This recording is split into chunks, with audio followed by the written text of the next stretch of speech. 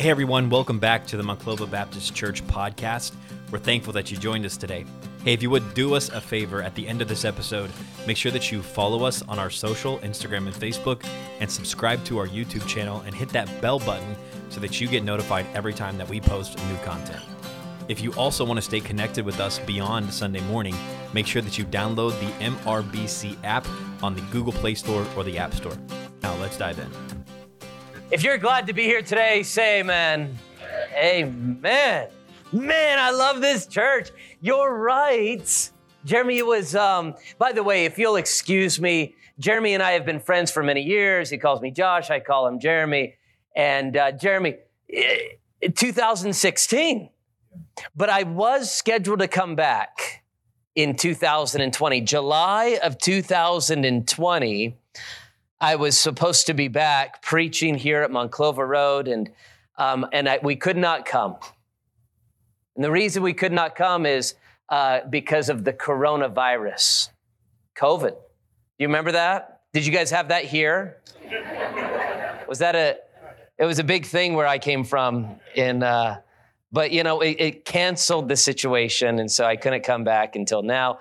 And I'm so thrilled to be here. I love this church. I love your pastor. Your pastor and I work together with a ministerial association called the Idea Network. We enjoy it tremendously, and we've gotten to know each other really well over the years, especially the last two. I am from Las Vegas, born and raised. Anybody here ever been to Las Vegas? Raise your hand. You ever been to Real high. Be proud of your sin. Let me see you. Real high. This is church. It's about confession. It's a confession time. You've been to Las Vegas? Raise your hand. You don't even have to go to a booth because it's a Baptist church. You don't have to. All right. Yeah? Vegas? Yeah. Did you have fun? Yeah. Okay. Kids right there. It's fine. Your kids are sitting right there, and I'm okay with it as well. If you've never, your grandchildren. Oh. So you're admitting your sin in front of your grandchildren and they know. You don't have to explain to me. God is the one you have to talk to. Oh, I hope I didn't pick on the wrong person. Well, I am from Las Vegas, and if you've not been there, we'd love for you to come visit the church in Las Vegas. All the other stuff you have to run by your pastor, and we'll see if you can see the other stuff. I've been there my whole life, born and raised in Las Vegas. And then we started a church, my wife and I, back in 2004. So coming up on 19 years as a pastor there. And my wife could not be here today. I booked this with you, Jeremy, probably, a year or two ago. And I said, absolutely, put it on the calendar. Let's do it. I forgot to check with my wife's calendar. My wife does a large women's conference in Las Vegas every year that she hosts. And about 6 months ago, we were looking at our calendars, and she said, well, I've got the conference. And I said, well, I've got the speaking thing. And we don't like being apart from one another. And I said, so when are you going to cancel? She said, I'm not. She said, when are you going to cancel? I said, I'm not. She said, what are we going to do? I said, I don't know. So instead, I brought two of my daughters. Where are my daughters sitting at this point? Where are you? I'm going to embarrass you. And are you in the room? Oh, they're not here. That makes sense, actually. Oh, I won't make you stand, but there they are, Savannah and Scarlett, my daughters. Give them a round of applause. They're teenage girls. They like the attention.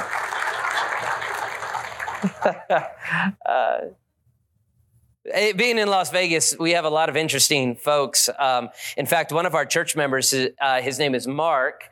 He goes by Marvelous Mark. He's an entertainer. We have a lot of entertainers that go to our church, of course.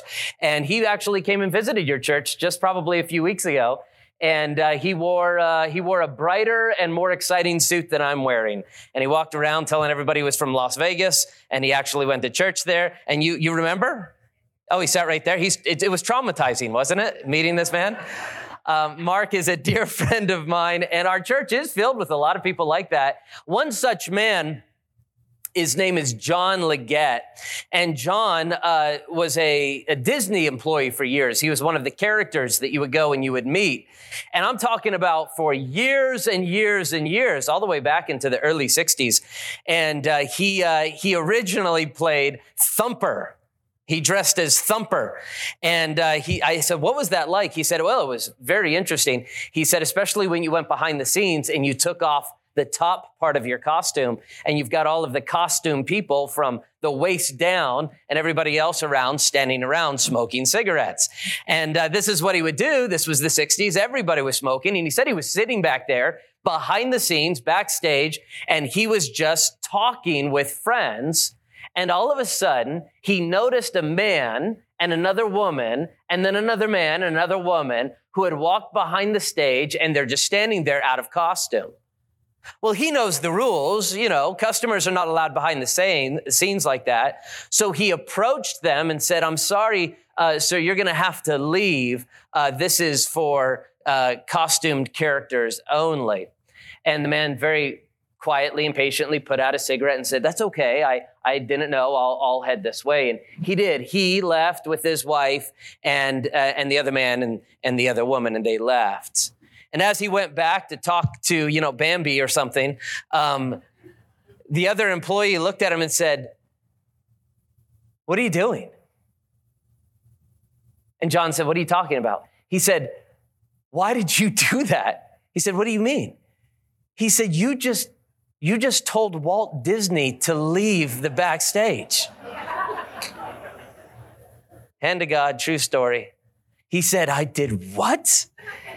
He said, how do you not recognize him? He's on TV every Sunday night. He says, I don't watch it. It was a few days later that Walt Disney walked up to him and thanked him for following the rules that he had established. I think it's interesting that sometimes you fall into a situation where you have no idea who you're talking to. And that's what's going on in the passage I want to study today. Luke, chapter number 12.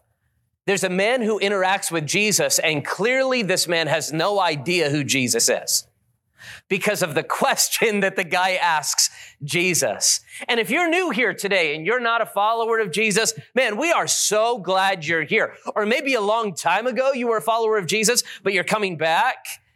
We are so glad you're here. Today, this story may really resonate with you.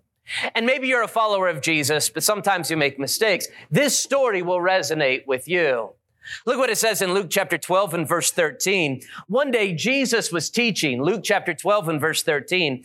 And as Jesus was teaching, it says in verse 13, that one of the company said unto Jesus, Master, speak to my brother that he divide the inheritance with me. Now, this is fascinating because as Jesus spoke, in the middle of his sermon, somebody stopped him and interrupted him with a question. It's an odd thing to do. I hope it doesn't happen to me today.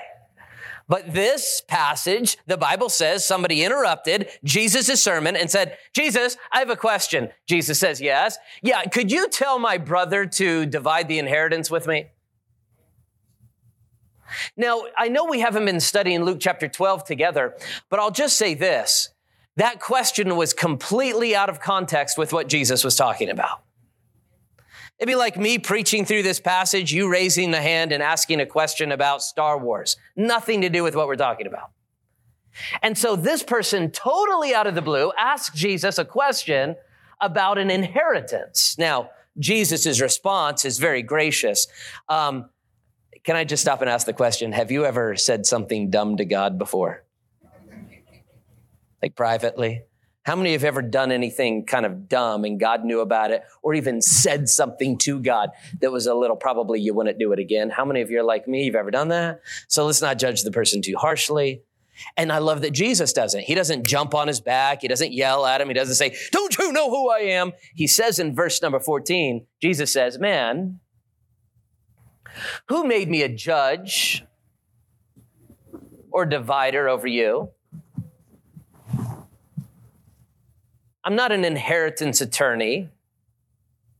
I'm not in the legal system. Why are you coming to me with this? And then the man said, and then he said unto them, the crowd, Jesus now speaks to the crowd and uses the man as an illustration. He says, take heed and beware of covetousness. For a man's life consisteth not in the abundance of the things which he possesseth. They had no idea who they were talking to. Let's pray. Father, my prayer is over these next few moments that as we, your children, spend time studying your scripture, you would give us insight and understanding to change our hearts, change our minds, that will eventually change our lives. Holy Spirit of God, I pray that you would come in and minister unto these, your people today. As I preach from your holy word, this place is being filled with your holy people. And now I pray that your Holy Spirit would speak through me to help your church. God, I cannot help them apart from you. So I pray that you would cleanse me and fill me, empower me to do for you and do for these people what I cannot do. And that is help them to understand the importance of this passage, that sometimes we are so easily blinded to. Because money tends to blind us like it did this man. In Jesus' name we pray. Amen. Money does tend to blind the wealthy. Have you ever seen those videos on social media or on YouTube of the children who receive glasses for the very first time? Have you seen these? You know, the child gets the glasses and they'll put them on and they're just kind of squirming, and then all of a sudden and then the child can see. How many of you wear glasses or you wear contact lenses? Would you raise your hand? How many of you are like that? Okay, so a lot of us do. Do you remember what it was like before you put them on? I do, because I didn't receive them until I was 13.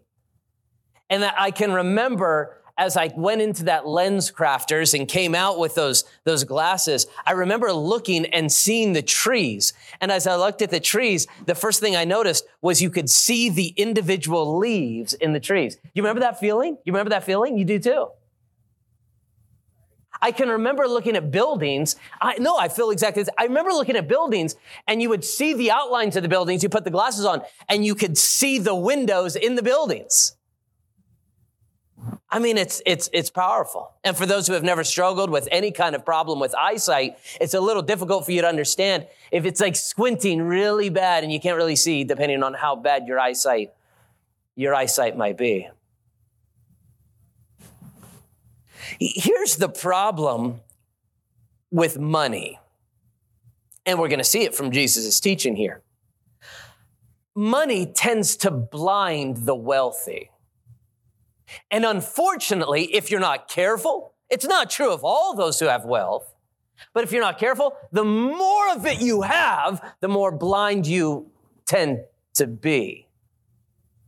And in this passage, one of my favorite stories in the Bible, where Jesus tells the story of a wealthy man who was blessed with more wealth, we can see his blindness so very clear. So how is it that greed or extreme wealth or covetousness, because that's what Jesus says here, beware of covetousness. How is it that covetousness blinds the wealthy man? In 3 ways. And I'm only going to share these 3 thoughts relatively quickly today. 3 words that I want to share with you. Those 3 words are reality, generosity, and mortality. 3 words, and they're very simple. The first word is reality. The second one is generosity. And the third one is mortality. Can you say those 3 with me today? Let's say them together. Number 1, reality. Number 2, generosity. Number 3, mortality. These 3 words summarize this entire passage for me. Number 1, reality. Covetousness, greed, it can blind you to reality.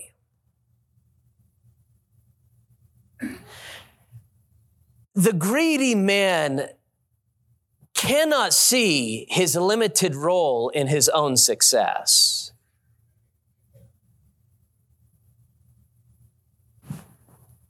It's like the turtle on the fence post.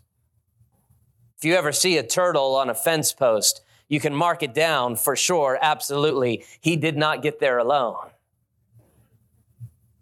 And so it's true of every man and woman in this room who has experienced some level of success. If you're a junior or a senior in high school at this point and you are receiving great marks and good grades and you're beginning to take a little pride in your position, you have to understand, son, daughter, you are not there on your own. The parents that God gave you, or the teachers that invested in you, the individuals who set you aside and tutored you, helped you get to the success that you're in. You didn't get there by yourself. And we understand that of turtles and teenagers, but it's really hard for us to admit that of ourselves. And so it was for this man. Because greed can blind you to reality, the reality that I only had a limited role in my own success. Look what the passage goes on to say. Jesus tells a story in verse 16. So Jesus spoke a parable unto them, saying, the ground of a certain rich man brought forth plentifully. And he thought within himself, saying, what shall I do, because I have no more room to bestow my fruits? And he said, this will I do. I will pull down my barns and will build bigger barns, or greater. And there I will bestow all of my fruits and my goods. And I will say to my soul, soul, thou hast much goods laid up for many years. Take thine ease, eat, drink, and be merry. But God said to him, thou fool, this night thy soul will be required of thee. Then whose shall those things be which thou hast provided? So is he, that Jesus summarizes, that layeth up treasure for himself and is not rich toward God. The first thing I want to point out as we look at this passage is from where the wealth sprung. Where did the wealth come from? You say, well, the farmer himself became extremely wealthy because the farmer was a great farmer. But look at what the text actually says in verse 16. It says, and he, Jesus, spoke a parable unto them, saying, the ground of a certain rich man brought forth plentifully. What yielded the plentiful crops? I'll ask the question again. You have to say it out loud because the pastor is from Las Vegas today. The ground of a certain rich man brought forth plentifully. What was it that yielded such a plentiful crop? The ground. You say, wait. Doesn't the farmer get his props for what he's done? And according to Jesus, no. It was the ground that brought forth the crops, not the farmer. It was the ground that brought forth the beauty of all of this and the wealth that was given to this man. And I love that Jesus specifically and intentionally points out the ground. You say, well, didn't the farmer have some aspect of this great success? Well, sure. A limited role had the farmer, but any farmer could have done it. Any farmer just doing his job could have had a crop come through, because sometimes God just blesses the ground. Amen? You say, Pastor Josh, why is that important to remember? Because greed tends to blind the wealthy to the limited role of their own success. Anybody a basketball fan? Any basketball fans here today? If you're a basketball fan, raise your hand real high. How many of you like Kobe? Did you like Kobe? Any Kobe fans? Okay, there's a few in the back. Kobe Bryant, man, what an incredible basketball player.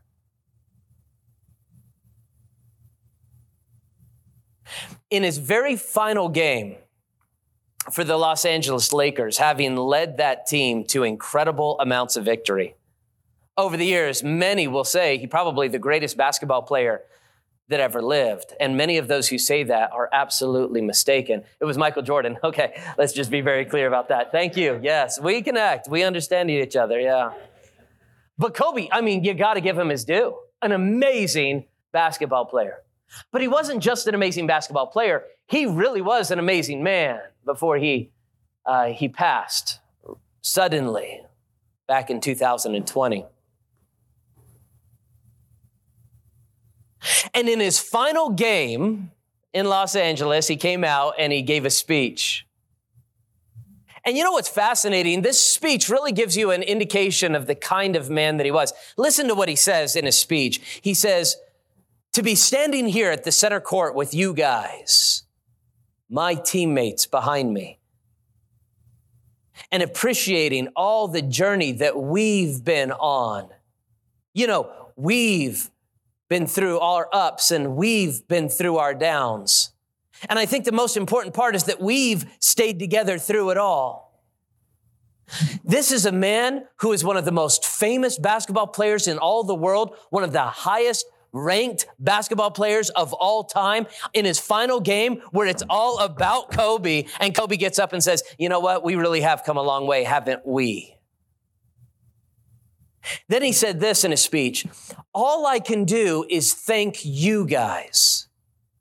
Thank you guys for the support. Thank you guys for the motivation. Thank you guys for the inspiration. Wow. And then he goes on to speak to his family. To my family, my wife, Vanessa, my daughter, Nathalia, Gianna, thank you guys for all of your success and sacrifice. All the time that I spend at the gym and training from the bottom of my heart. Thank you. What can I say? Mamba out.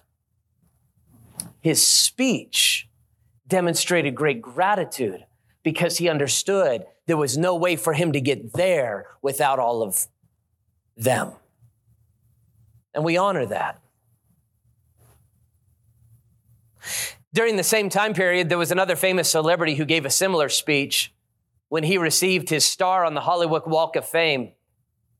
His name was Snoop Dogg. I won't ask how many Snoop Dogg fans are in the church today. But when he received his star on the Hollywood Walk of Fame, listen to his speech and in your mind, compare it to great Kobe. This is what he said. I want to thank me for believing in me. I want to thank me for doing all the hard work. I want to thank me for having no days off. I want to thank me for never quitting. I want to thank me for always being a giver and never trying to take more than I give. I want to thank me for trying to do more of the right thing, the wrong thing. I want to thank me for being me all of the time. And the crowd was like,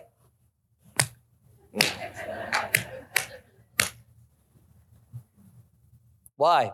Because as a human being, you know as I do, that type of lack of gratitude is so very obvious coming from somebody who's blind to the limitation of their own success. They think to themselves they got there on their own. And boy, does that just, and some of you, look, some of you live in a situation where people around you genuinely take advantage of you and do not recognize what you bring to the family.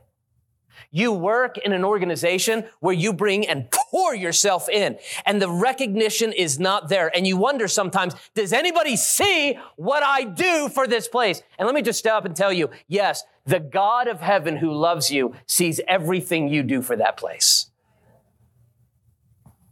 You don't have to be like Snoop Dogg and let everybody know. You can be like Kobe and celebrate those around you. I remember I was at a church planters luncheon. This is years ago, Jeremy, years ago.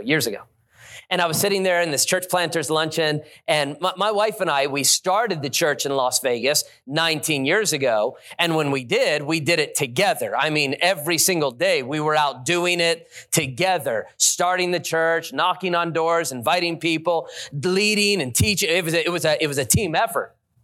And I was at this church planters luncheon, and at the church planters luncheon, I was being recognized for church planting. There, my wife and I were sitting, and there was a table here, a bunch of tables. And as we sat there, the speaker got up, and he recognized our church, and then he was going to have me come and pray. And I stood up, and he said lots of nice things. The church is successful, and it's a great church. And Pastor Josh is an amazing speaker, and it's a great church, and it's amazing what he's done, and it's great. And all of these amazing things, and I sat there, and I tried to, pretend to be humble and, oh, thank you, God bless you, this kind of thing.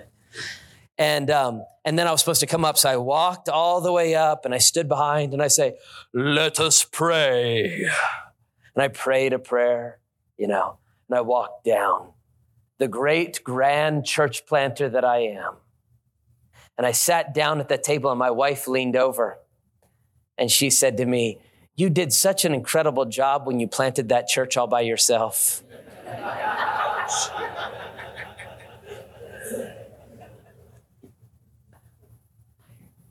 Here's my question.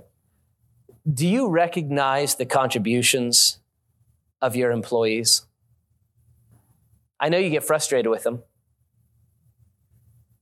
Do you recognize what they're doing for you?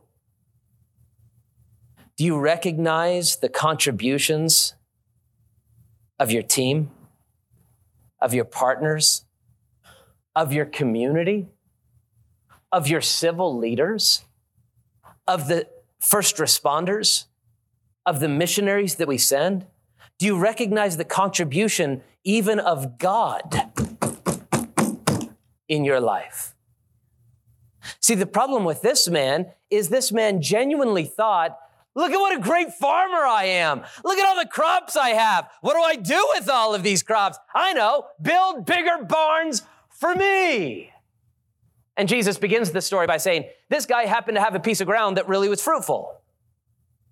And it had very little to do with him. He should have just been thankful he was part of the process. I don't know about you, but God has really been convicting me about just being grateful to be part of the process.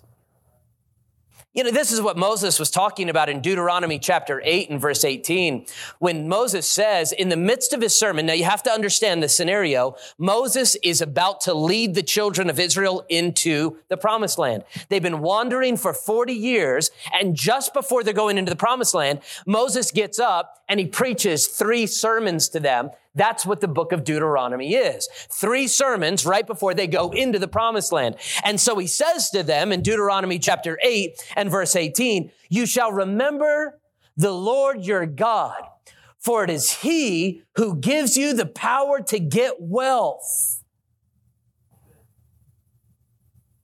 He's telling them this because God is about to give them an incredible, fruitful land called the Promised Land, land that flows with milk and honey. Their ship is about to come in. And Moses says, before you get in there, you better remember it's God that gave you the power to get wealth. And Deuteronomy 8 is in the context of Moses trying to explain to them what the tithe is all about.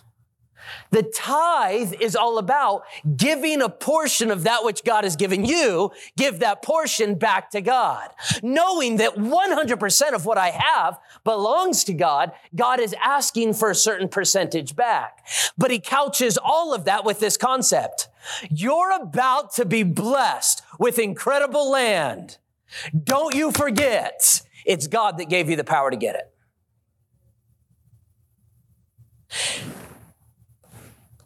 The problem with wealth is if we're not careful, we can become covetous or greedy. And with greed, it blinds us to the reality that I did not get here on my own. It was God who did it. So if God blessed me, I better bless him back. Amen? So what does greed do? Number one, greed can blind us to, the first word was reality. Does anybody remember what the second word was we were going to talk about? What was it? Does anybody remember? Generosity. Greed can blind us to generosity. You say, what do you mean? The greedy man just can't see the most exciting part of being rich. And that's what we see in the story. I'm going to say it again. It's such a great thought. The greedy man forgets the most exciting part of being rich. You know, the Bible never condemns being wealthy. In fact, many of the heroes of the Bible are blessed by God and are wealthy. The Bible doesn't say that money is the root of all evil. It says the love of money is the root of all evil. And so if God has blessed you with wealth today, I'm here to remind you, don't forget the best part of being wealthy. You say, what's the best part of being wealthy? Generosity. The fact that you don't have to be the one being given to, you get to be the one giving. And this wealthy man forgets it. Remember the story? Jesus said the ground of a certain rich man brought forth plentifully. Look at verse 17. And he thought within himself, saying, what shall I do? Because I have no room where to bestow all of my fruits. That's like saying, I have so much money, the banks can't hold it all. By the way, how awesome would that be to get that call from your accountant? You know what I mean? Right? Like your Edward Jones guy calls you and he's like, hey, we got a problem. You're like, oh no, I've been watching the market. No, that's not it. So like, you have so much now, there's really no bank that can hold all your money. How many of you would like that problem? Can I get an amen? You say, Pastor, money means nothing to me. Good. Give it to me. I'll take care of it for you. But could you imagine having that much wealth? And that's the way a farmer at this time would have thought of his crops. His crops were so much, he literally says, what am I going to do with all of my wealth? And this is what he said. This is what I will do. I will pull down my barns and I will build greater barns. And there I will bestow all of my fruits and my goods. And I will say to my soul, soul. Don't you love it when somebody refers to themselves in the third person? You know this is a down-to-earth wealthy man. Soul, thou hast much goods laid up for many years. Take thine ease, eat, drink, and be merry. Yet he totally forgot the coolest part about being wealthy. Now I look around this room and I realize there's some of you that are in that stage of life and God has blessed you like he's blessed me. And you're like smiling and you're like, tell him, Josh, tell him. Because there's some young adults in this room, they don't know it. The young people sometimes think to themselves, the best part of being wealthy is the fact you get whatever you want. No, that's great too. The best part of being wealthy is giving it away. It's so awesome. And this poor fool missed it. He missed the whole thing. What am I going to do with it all? Build bigger barns. That means nothing. Take thine ease, relax. If you had more than you could possibly use, let me ask you a question. If you had more than you could possibly use, what would you do with the overflow? Little about me. We started, as I said, a church in Las Vegas, which means in the early days of a church plant, you do a lot of knocking on doors.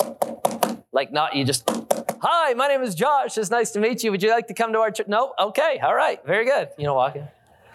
Hi, my name is Josh. I'm not selling vacuum cleaners. I'm here to, no. Okay. See ya. In the early days, one of our earliest deacons was a police officer. Have you ever tried to go door knocking with a cop? Not cool, man, because they knock on a door a very specific way. I'm like, would you stop? You're embarrassing me. And these people are not expecting a door knock like that. They are not expecting, who's home? Okay, settle down. But I was door knocking long before I was a church planter. I was 16 years old. And when I was 16, I started my own business. I always liked to, I've always done stuff like this. And I had a little business for myself where I would paint. I don't know if they do that in the neighborhoods here. Do you have in the neighborhoods where the number is painted on the curb for the emergency workers? I know they light up the houses now. This was before electricity, I guess. But we used to have these, and I would go through and I would walk through the neighborhood. I had even business cards printed up, and I would walk up and I would hand the card and knock on the door and say, hi, my name is Josh from Josh's Curb and Can Company, and I'm here to paint your curbs and your cans. You might ask, why is that important? And the answer is because there are emergency vehicles who will come through this neighborhood. And if you are ever in an emergency, you want them to be able to know your location. So it's important for you to have a fresh paint. I've noticed at the front of your curb, it's a little faded, but I can refreshen that and I can make it fantastic for at least a $5 gift. Would you be willing to do that now, or do you want me to come back at another time? I still remember the speech. And they would often say, get off of our lawn. You know what I mean? But sometimes it'd work out well. And I remember one specific Saturday, on one Saturday, I was able to earn, I'll never forget it, $92 in one day. Now, $92 back in 1842 was a lot of money. It was a lot of money, especially for a 16-year-old kid. And so, I had this money in my pocket. Now, I grew up in church. Because I grew up in church, I had been taught by my parents to tithe and to give a portion back to God of that which God has blessed me with. And it would take years and years for me to understand all the benefits of tithing. I had to mature in my own Christian faith to understand it, but I got in the practice early, as we ought to teach our children. And so I remember we were ready to go to church. And as we went to church, I forgot my tithe because God blessed me with $92. So I ran upstairs and I grabbed a $10 bill out of my drawer and I put it in my pocket, $10. You say, well, technically tithe is like $9.20. Yeah, but it was a good week. So I wanted to tip God that extra 80 cents. You know what I mean? Like he deserves it. He deserves it, you know? And so I put that $10 in my pocket and I ran to church and I sat down and offering time came by and I'm like ready to go. So I pull out my $10 bill and I noticed it was a 20. And I'm like, that's, so can I do this like next week or, and I actually, my mom was so embarrassed. This is true. I began to ask people if they had change. Hey, do you have change for a 20? Hurry, it's coming. The offering plate's coming. Do you have change for a 20? You say, why would you do that? Because I was so new to giving. I didn't realize that the best part about being blessed with wealth is to give it. That's changed in my life, man, over the years as God has developed a cycle of generosity in my life that I've realized one of the greatest things in life is just to be able to give. Think about the rich young ruler. You remember that story later on in the Gospel of Luke? The rich young ruler meets Jesus and he walks up and he says, Lord, Rabbi, Master, what shall I do to inherit eternal life? And Jesus says, I know what you can do. You can give away everything you have and sell it and give it to the poor. And then some people have misinterpreted that, meaning they think the way to get to heaven is by giving all your money to the poor. That's not what Jesus was saying. Jesus knew that this man had a poison inside of him, greed. And he would never be able to come to the gospel while this poison of greed was inside of his heart. And the only antidote to greed is generosity. I don't know where you're at today, but all of us struggle with some kind of a sin. And if today's sin that you struggle with is covetousness or greed, let me first of all say, you've probably felt a little uncomfortable in this sermon, and you might not like me as much as some of the people around you. That's okay. Because I'm here to share with you from the Bible what can help you. And if you can be honest, some, not all, but maybe you're here today, maybe it's just one of us. And you kind of struggle with covetousness and greed a little bit inside of your heart. You say, okay, I get it. I really do. This is a problem for me. What do I do? There's one antidote to greed, generosity. Give it away. That's what Jesus was saying to the rich young ruler. Your solution to your greed problem is give it away, and then you won't worry about it. You say, well, that doesn't really work. The answer is it works every time. That's why God tells us to give to the poor. That's why God tells us to give to his work. There are two primary ways in which we give in the scripture. Give to the poor and give to the work of God. Proverbs chapter 21 and verse 13. Whoso stoppeth his ears from the cry of the poor, he also shall cry himself and will not be heard. Do you know why it is that we fail to give to the poor?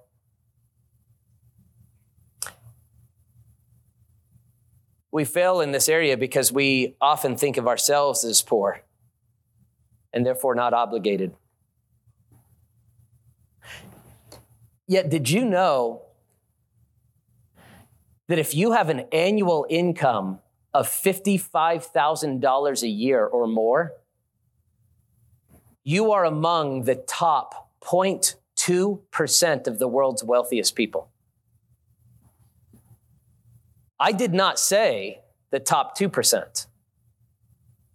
I said the top 0.2% of the world's wealthiest. Out of every 200 people, you stand at the top of that heap.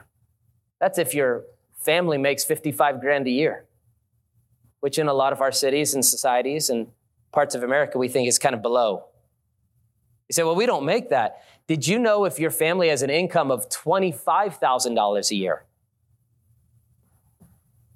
you are among the top 2% wealthiest people in the world?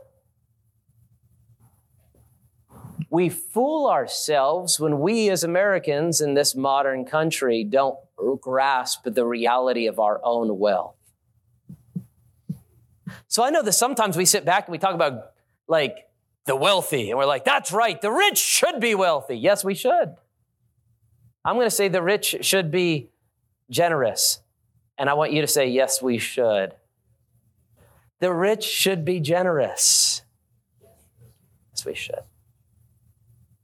We not only give to the poor, we also give to God's work. Proverbs chapter 3, verses 9 and 10. Honor the Lord with your substance and with the first fruits of thine increase. So shall thy barns be filled with plenty, and thy presses shall be filled with new wine. We call it the cycle of generosity or the cycle of giving at our church. The cycle of generosity works this way. It's found all throughout the scripture. The more God blesses you with, the more you bless others with. The more God sees that you're blessing others, the more he desires to bless you so that you can be a blessing to others, so that he can be a blessing to you, so that you can be a blessing to others. Now, some I know have tried to manipulate the system, and they're like, okay, tell me that again. Have you ever seen these preachers or Christians? They're like, let me tell you about a trick I found. You know what I mean? They're always trying to sign you up for a new business. And also they're like, so I found out if you give God $100, he's going to give you 300 in 3 weeks, right? That's not the thing. You can't manipulate the system of God, but there is a generosity cycle that is taught in scripture. God's generous with you, and then so you can be generous with others. And the more you're generous with others, the more he's generous with you. And then the cycle starts to spin fast. The only thing that slows down that cycle is when you decide to slow it down. We're like Peter on the waves, right? We begin to see a lot of the storm, and we're like, I'm not sure that I can be so generous right now. And so God's like, okay, you can hold back. It's fine. You can slow down the generosity cycle. That's what I mean by one of the things that the wealthy forget is that the joy of wealth is to give it away. When we were young, and by the way, if you're here in your 20s today, we all know what it was like to be in our 20s. I know what it was like. How many of you remember what it was like when you were like, hey, do you want to get pizza? And your wife or husband was like, yeah, let's get pizza. And you both knew what that meant. Let's go look in the drawers for coins. Do you remember that? How many of you remember these days, right? And you're like, I don't remember them. I'm in them right now, okay? And you're like, oh, there it is. There's it. I found it. I found a 50-cent piece. And I can remember those days as a church planter that there were people in our church and in their 40s and 50s, and they had come into their own. Man, they were so generous with us. Now that we followed the biblical principles and we're been giving to God and helping others and been good stewards.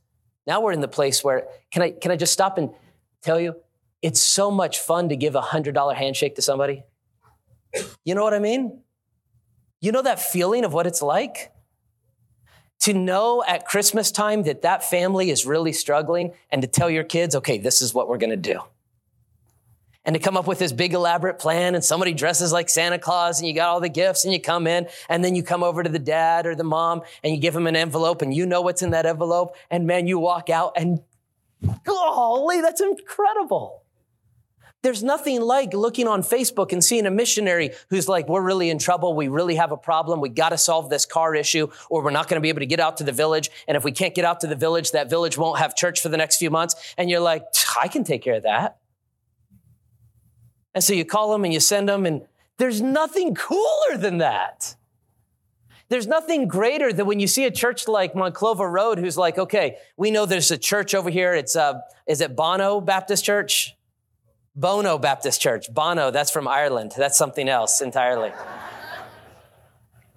And the church is like, you know what? Let's focus here. And your pastor is like, no, let's be generous. Let's go help this other church. And this church chooses out of its abundance to bless others. And what I'm here to send a message from the Lord today is this. It's very simple.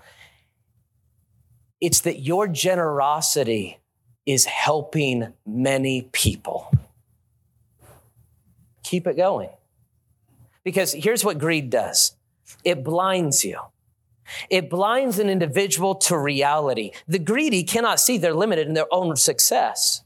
It blinds them to generosity. The true benefit of being wealthy is to be able to give it away. And the third thing that is blinding, does anybody remember what the third one was? One was reality, the third was generosity. Anybody remember what the third element that is blinding? Mortality. The greedy can't see that the death is coming for him. Jesus tells a story. There's a man whose ground brought forth plentifully, and he sat back and said, look at all I've done. What do I do with all my wealth? I know what I will do. I will build bigger barns for me. And Jesus says in verse 20, but God said to him, thou fool, this night thy soul will be required of thee. Then whose shall those things be which thou hast provided? So is he that layeth up treasure for himself and is not rich toward God. Death, and then you stand before God. So if you forget everything else I said today, the only thing I want you to walk away with is this thought. We're all going to die. You say, well, that's a very pleasant thought. Well, you came to a Baptist church. What do you expect? Amen, right? We're going to die. It's not the end. It's just the beginning. But the moment you die, you're going to stand before God, and God's just going to say, so what'd you do? All I'm here to do today is remind you that day is coming. I'm here to be a friend to you, to say, okay, remember all this stuff that you're going through, it's temporary. You're going to get through it. Then you're going to stand before God, and God's going to say, okay, so how'd it go? What did you do with all of the time and talent and treasure that I gave you? What'd you do? What you got for me? What you got? What'd you do? Let's go. Let's go.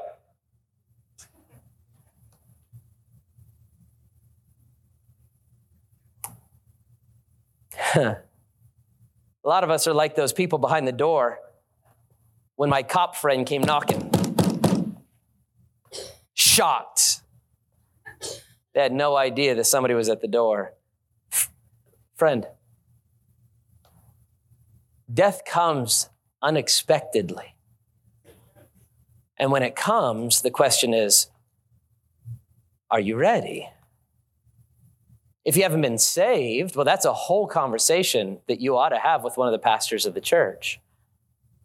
If you have been saved, it's just a simple reminder story, especially if God has blessed you financially, to avoid covetousness and greed, which can really cause a lot of problems. And to be wealthy, it's very easy to be blinded to reality, to generosity, and mortality.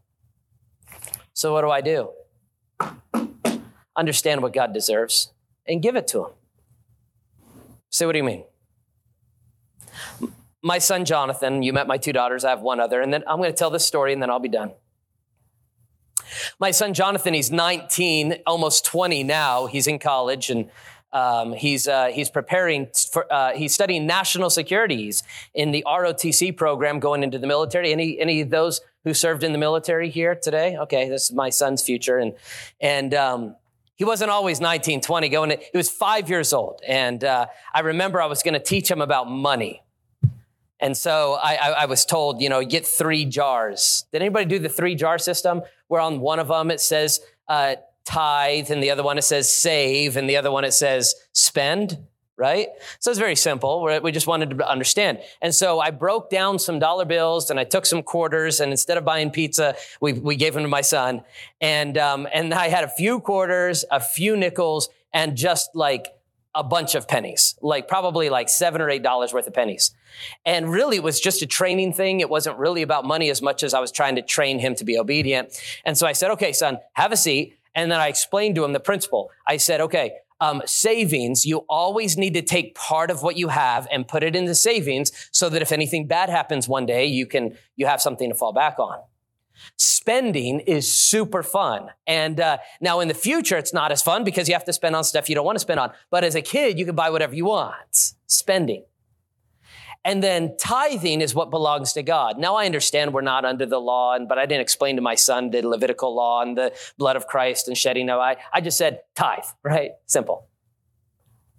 And I said, take 1 penny and put it in save, and take 1 penny and put it in tithe, and take 8 pennies and put it in spending. And this way, when it's time to give, you know how much to give. When it's time to spend, you know how much to spend, and then never touch the savings unless it's an emergency. He said, okay.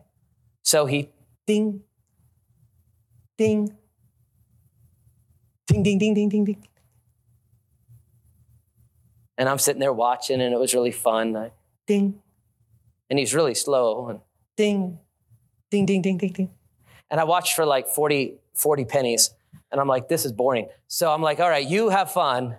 You do your thing. I'm leaving. So I left and went downstairs, did some stuff. Probably 10 minutes later, I come back upstairs, and the kid's still sitting there. He was really focused. But I looked, and I noticed that he totally messed it up. Like, it was really bad. He's not a smart kid. Those of you who know him know he's probably, you know. So I'm like, okay, it's not so hard, but this kid, you know. And inside of the savings, there was like 12 pennies. And inside of the tithing, there was like a pile. And inside of the spending, it was like half of the pile of the tithing. And I said, son, I think you misunderstand. 1 penny for savings, which has almost nothing. 1 penny, that way I know he's a true American. You know what I mean? 1 penny for savings, 1 penny for tithing, and 8 pennies for yourself for spending. I said, this is how it works. And he looked up, I'll never forget, as clear as any child could possibly speak to the father. And he said, no, Dad, I understand. I just think that God deserves more than me.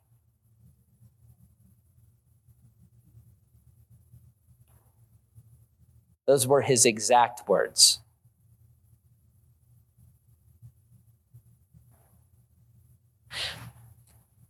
Now, some might be sitting here saying, well, okay, come on, Josh, that's a little manipulative, that story. That's a little unfair. I mean, it's not a fair comparison. Because here's the fact, Josh, if it came down to it, he could put all of his money in the tithing and he could give it all to God. Why? He's going to be fine. He's going to be fine. Why is he going to be fine? Because he has a father who's going to pay for everything he needs anyway. So he's going to be fine. He doesn't need that money. He has you. So it's not a fair comparison. Until you realize you have a father.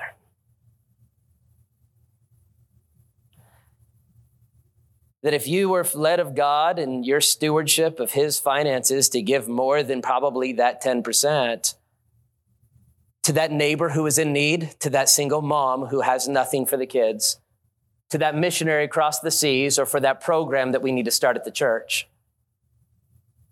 And you think to yourself, but if I did that, there may not be enough here. And so I'll say to you exactly what you said to me. You have a father. He'll take care of the things that he needs to take care of. If he calls you to give. And here's why. Because greed and covetousness, it is a tricky enemy. And it will blind you. It'll blind you to the reality that you are not the one who created your wealth. It'll blind you to generosity. It's the greatest part of being wealthy. And it'll blind you to mortality. Life ends quickly. And we're not going to regret giving to God and to those who are in need. You just finished listening to a message from the preaching ministry at Monclova Road Baptist Church. If it was a help to you, make sure that you let somebody know about it.